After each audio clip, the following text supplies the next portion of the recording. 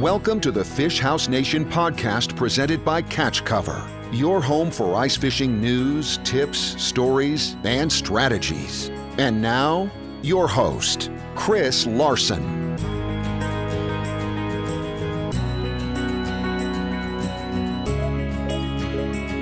Hello and welcome to the Fish House Nation podcast. We are back again this week. I'm Chris, he's Blake, and we are talking some fishing topics. And probably the one that's on everyone's mind this week is the Minnesota fishing opener this weekend. There's still a few waters way up north that are ice covered, but at this point, with all the weather we had come in this week with the rain and the heat, just about everything is fishable now in the state. I've been kind of taking a look around. Randon Olson from Lockjaw Guide Service has just been banging some giant crappies out there in Otter Tail County. I've been seeing a bunch of fish from up in the Lake of the Woods area out there on the interwebs over the last week or so. Weather is going to be beautiful, which it hasn't been all spring, but what a perfect weekend for the opener. What say you, Blake? Yeah, I agree. I'm looking forward to it. I'm heading over to Winnie later this afternoon and gearing up for another fun Minnesota fishing opener. It's a tradition, you know. I just love doing it. I live in Wisconsin now. I can already fish walleyes here. You can go to a lot of different places and fish walleyes, whether it's a river system or other states, but there's just something special about that opening weekend feeling. I think for fishermen, it's just as, special as deer hunting weekend. So I'm really looking forward to it. It's going to be, a little bit different than maybe the last few years. I mean, obviously ice just came off, so water temps are going to be colder than the last few years. But regardless, it should be fun. Like you said, it's going to be a good weekend. It looks like weather-wise, at least where I'm heading, mid-60s. So can't really complain about that. Yeah, this is the latest the ice has come off since probably about 2018. It's been, 4 years or so since we've had this late ice coverage. What would you recommend to people going out there, and how is it going to be different fishing than maybe it was last year going out in those same areas? Well, when you look at the last few years, typically walleye opener falls more towards the end of the spawn, it seems like. Walleye spawn when water temps hit kind of the mid 40s. That's kind of the sweet spot. So I think what will be different this year is you might find fish in all three stages, depending on the lake. If it's a smaller lake, the ice came off a while ago, they're probably already done. But if it's a bigger lake where ice just came off, they might still be in that pre-spawn phase or right in the middle of spawn right now. So that's just going to be a little bit different. Typically once they're done with that spawning period, they tend to put on the feed bait pretty heavily. So if you can find some of those fish, that's good. Otherwise, with colder water, slow your presentation down. You can do still aggressive things like snap jigging. That seems to always turn fish on, whether it's plastics or hair. That's primarily what I'm planning to do. We will pick up some minnows on the way up to have those. But I think snap jigging, maybe throwing some jerk baits will be kind of what my program is for the weekend. Yeah, this is, we talk about ice coming off late, but it's also a late opener being May 14th, and state law dictates it 2 weeks basically before the Saturday of Memorial Day weekend. So that's why we got this late opener. You mentioned that you're going up to Winnie. That's also where the governor will be. Is that a coincidence or is that a planned thing? Just a coincidence. Yep. I'm up there every year. My dad and I, that's where we've been going for the last 10 years. So tradition for him and I, and just so happens that's where the governor will be this year too. Yeah. So that's another thing that we're going to talk about that in the next few topics too, is people out on the water. I expect that probably will be a pretty busy lake with that being the governor opener and just opener in general. People are out and they're doing some fishing. How do you kind of navigate the crowds in those types of situations? Try to find your own fish. That's the biggest thing. Just because there's a crowd of people, it does not mean they're catching fish. I think we've all been guilty of that, at least at some point in time. Like, oh man, there's 10 boats piled over there. They must be catching something. But especially with walleye fishermen, it seems like we just have a tendency to gravitate towards each other. So don't just assume that because there's a whole pile of people in one area, they're catching fish. Go, use your electronics, use everything you have to find your own fish. It doesn't it typically doesn't pay dividends to just go sit with everybody else. All right. There's a lot of talk out there about getting kids involved in fishing, and you and I have talked about it. It's been a topic on the show many times. But the American Sport Fishing Association just put out something, Take a Friend, and they're encouraging people to invite new people out fishing. And I would say that this kind of, not necessarily kids. It's adults. It's people that may not have an opportunity to fish on their own. They actually put out a report and saying kind of the biggest obstacle, or I shouldn't even say biggest obstacle, but the biggest reason why people started getting into fishing was because they were invited. So, Yep. that's one thing. I think a lot of people, they look over and see the neighbor's boat and they kind of feel weird about inviting, coming over and asking to go fishing. But if you extend that hand and get some new people into the sport, all of a sudden you've got a new fishing buddy. Yeah, it's great. I mean, I like what ASA is doing. They're doing a bunch of different campaigns here throughout the months of May and June, and really, it's all kind of about getting people involved in fishing and keeping people involved in fishing. So, like you said, this week here, the campaign is about taking a friend fishing. So, if you know somebody who might have interest, maybe you don't even know if they do. It doesn't hurt to ask. Invite somebody, because that's, like you said, that's how you meet a new fishing buddy. I think about when I moved to this area, I didn't know anybody here. And eventually you just start talking to people. You talk about things you like to do, like fishing, and eventually you have some great friends and that's who you go fishing with.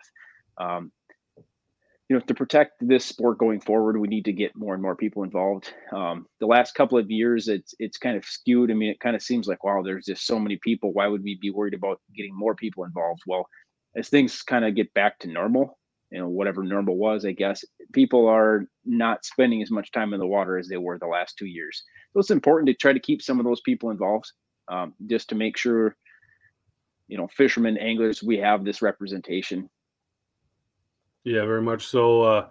When I talked to Brian Brosdahl at the St. Paul show, we actually talked about it for a few minutes, and our thing was taking old guy fishing. We all talk about taking kids fishing, but taking like our fathers fishing. I'm doing that next week. I'm heading out to Lake Ontario with my dad and going out and doing that stuff. I mean, it's important just to kind of have those things and build memories with those kind of people as well. Taking kids fishing is great and it's fun, but it's also just fun to kind of take other people out too and introduce them to the sport, or else maybe not necessarily introduce them to the sport, but just kind of keep it alive within them and getting them out there. Yeah, rekindle that fire, For sure. All right, we've been talking about Minnesota opener. Last weekend was the Wisconsin opener. And speaking of introducing fishing, in a few weeks, we've got the Wisconsin's free fishing weekend that's coming up June 4th and 5th. State park fees are also going to be waived that weekend. Wisconsin DNR is reaching out and telling people, hey, if you want to kind of have your own event, whether you're a nonprofit or even a business, you want to create an event wrapped around that, they're willing to help you out. Yeah, I think it's a great opportunity. Like you said, you don't need to have a fishing license. The state parks and the different fees and stuff, all those are waived. So you can take advantage of this to its fullest extent. If you want to have an event and have a bunch of people out, this is a great opportunity for those people that try fishing or to go fishing for the weekend, and they don't have to worry about buying a state park pass, buying a fishing license. I just think it's a great opportunity to get people involved, and I'm glad that the state of Wisconsin does this. If I remember right, Minnesota does it too. Do you remember, Chris? I believe they do. It is a little bit later in the year, though. Yep. So either way, it's a great opportunity just to get people out there. Take advantage of it. If you have a friend who they always talk about wanting to go fishing, but they don't want to buy a license for the whole year, perfect time. Fishing's still great this time of year too. So I think that's a perfect opportunity to get people out. Yeah, northern Wisconsin, that's really one of my favorite weekends to go out because the Memorial Day crowd is gone, and usually the water is just starting to get to that where it's starting to warm up, and it's a fun weekend to be out that weekend. So that's one of my favorites. But if you're an organization or a business and you want a little bit of help, Wisconsin DNR is going to support your event with some promotional materials and possibly even some gear. So head over to the Wisconsin DNR website and you can register your event and see where you guys can go with that and hopefully get some new people fishing. We've been talking open water, but at the heart, we are an ice fishing show. I know it's tough to talk ice fishing this time of year, but we're going to do it, trying to get at least one or two topics in every week on ice fishing, even though we're talking a lot of open water as well. You do the same as I do. I was out fishing a lot this year with, I wouldn't say like rookie anglers, but a lot of people that are maybe first or second year into ice fishing and see a lot of kind of mistakes with flashers. And, they know that I have a hand in some of this stuff and they're asking me how to set up their flashers, and just wanted to talk a little bit about that today. Probably one of the biggest kind of mistakes that I see, especially when you get into January and February, is the transducers. Maybe they've got about 12 inches of lead coming off of that, box with their sonar, and they're out there fishing in December. That 12 inches will get you below 8 inches of ice, and your transducer's hanging below that ice edge, but they'll have it set up the same way in January and February with 2 feet of ice. And the transducer is kind of sitting midway down the hole. You want to make sure you get that transducer down below the ice edge. I like to run it basically, the top of the deucer sitting right on the edge of the bottom edge of the ice. What else do you have, Blake? Well, just to add to that transducer point, I mean, you also want to make sure you don't have too much out, because then it causes issues, especially if you're reeling in a fish. The more cable you have down there, the more likely it is that you're going to get a fish wrapped around that. So like you said, try to keep it at the bottom of the ice. The other thing to think about is range. When you're ice fishing, you could be fishing in 10 feet of water or less, or you could be in 40 or 50 feet. So make sure you have your flasher set up with the appropriate settings. There's options here that automatically calculate that for you and set it up to the appropriate range. But if you're using, an old school or a traditional flasher, you want to make sure you're setting that in the right range. So if you're in 10 feet, have that in the 20-foot range. And if you're in 30 feet, you want to make sure you have that in the 40-foot range and so forth there. Other things, gain. People just crank that thing on, assume that everything's going to work fine. You want to make sure you have that gain setting fine-tuned to see your jig, and then as well to see fish. So what I like to do is make sure I have it tuned so I can see my jig clearly, but not to the point where it's taking up half of the screen or something. You want to just make sure that you're seeing that at all times, and then you can have an idea of what you're seeing for fish, what size fish those are. You can kind of justify or determine, I guess, what those fish are based on the size of what your jig is and the size of the mark you're seeing on the screen. Other things, it's not a bad idea if you have access to a camera, take that camera out with you so you can actually figure out what you're seeing. What you're seeing on the screen is what you're seeing on the camera screen. It just helps you determine, what the size of those fish are, how those fish are reacting. When you see them move up and down, or when they're flaring their fins, you can determine basically what that looks like on a flasher by utilizing a camera as well. Yeah, that's a good tip. I would say, I guess, add to the gain, as low as you can get it is how you want it to be able to see your lure and everything. But I try to have it as low as I can while still being able to see that lure. If you get it too high, then your screen gets really dirty. It has some issues. The other thing I would say is, a lot of people are buying in at, maybe not so introductory levels. And I saw a lot of people out fishing with transducers that give them a couple different cone angles, and they've got, their wide cone angles sitting in 30 feet of water. You can't figure out why they're not catching the fish they're seeing on their screen. So, that wide cone angle is great if you're fishing in like 8-10 feet of water. When you get out into that 30 feet of water, you're going to want to narrow that down. So just keep an eye on that cone angle too. Make sure you're not spraying that huge swath of water, and then, you're marking fish that are 10-15 feet away from your lure, and that's why you're not catching them. So that's another thing to keep a lookout for. This time of year, and I'm seeing it on Facebook right now, a lot of people coming home with new to them fish houses. A lot of people after the season ended, they know they're going to get a new house. They're putting their houses up for sale. Just getting into that off season, they don't want to store it, whatever. There's a lot of used fish houses out there up for sale. And if you're looking for one, it's nice to try to save some money with the used houses.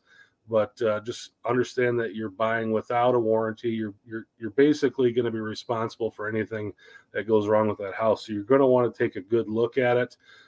Probably the leading indicators are any kind of water damage. You see water damage on the roof, you got a soft or spongy floor. That's something that you're probably going to want to walk away from. The other big thing I would say is uneven wear on the tires. That's going to give you an indication something's wrong there with that kind of system. So, Blake, anything from you on that? Yeah, I would just say look it over like you're buying a boat or a car. Look it over thoroughly, because like you said, you're responsible for everything that happens after that point. So, take it seriously. Don't just assume. I mean, you hope that you can trust people, but you can't always. So take a close look at it. Make sure you're looking everything over before you make that purchase. Yeah, for sure. I would say bring a ladder and get up above the roof line. Take a look at that roof. Make sure you're not seeing, loose caulk, things like that there, and get underneath of it as well. Like Blake said, it's similar to buying a vehicle. You want to take a good look and make sure that if you're buying something that, sometimes things look really good at surface level, and you get underneath there, you're like, whoa, that's going to be a major problem. Take a look at the caulking around the windows, loose siding. The other thing I would say, and I see this often too, is people buy the wrong house for themselves. So maybe they're excited. They want a great big house. Oh, I'd love to have a 21 footer. That would be nice to get out there. And they have an SUV that they're going to try to pull it with. So take a look at the vehicle you have, be realistic on what it can pull. Other people may go, hey, here's a house in front of me. It's a 12 footer, but this gets me a house at the price that I'm looking for, but they want to fish with 4 people. I mean, you got to kind of be realistic with what you're looking for and what kind of money you have to spend, because you go buy that 12 footer. Do you want to fish with 4 people? What's probably going to be happening is you're going to have a house for sale next year. So when you go out to buy a house is to really think about how you're going to use it, what you're looking for, and then start looking for a house that's like that and go from there, rather than just going, hey, what fits in my price range, and try to make that fit into your lifestyle. Because the reality is, if you buy something that's not going to work for you, it's just going to lead to more problems down the road for you. The other thing I would say is, if you have a friend who knows something about fish houses, maybe they have one, see if they can come with you when you go take a look at one. Obviously, if they have experience with it, they might be able to pick up on things that you wouldn't be able to pick up on. So it doesn't hurt to ask around and see if you got a friend who knows a thing or two about permanent fish houses. Very good. Very good. Good tip. Appreciate everybody joining us this week, and we'll see you next week. Enjoy your opener. For Blake, I'm Chris. We'll talk to you next time. Thanks for listening to the Fish House Nation podcast presented by Catch Cover. For more ice fishing content, visit our blog at catchcover.com.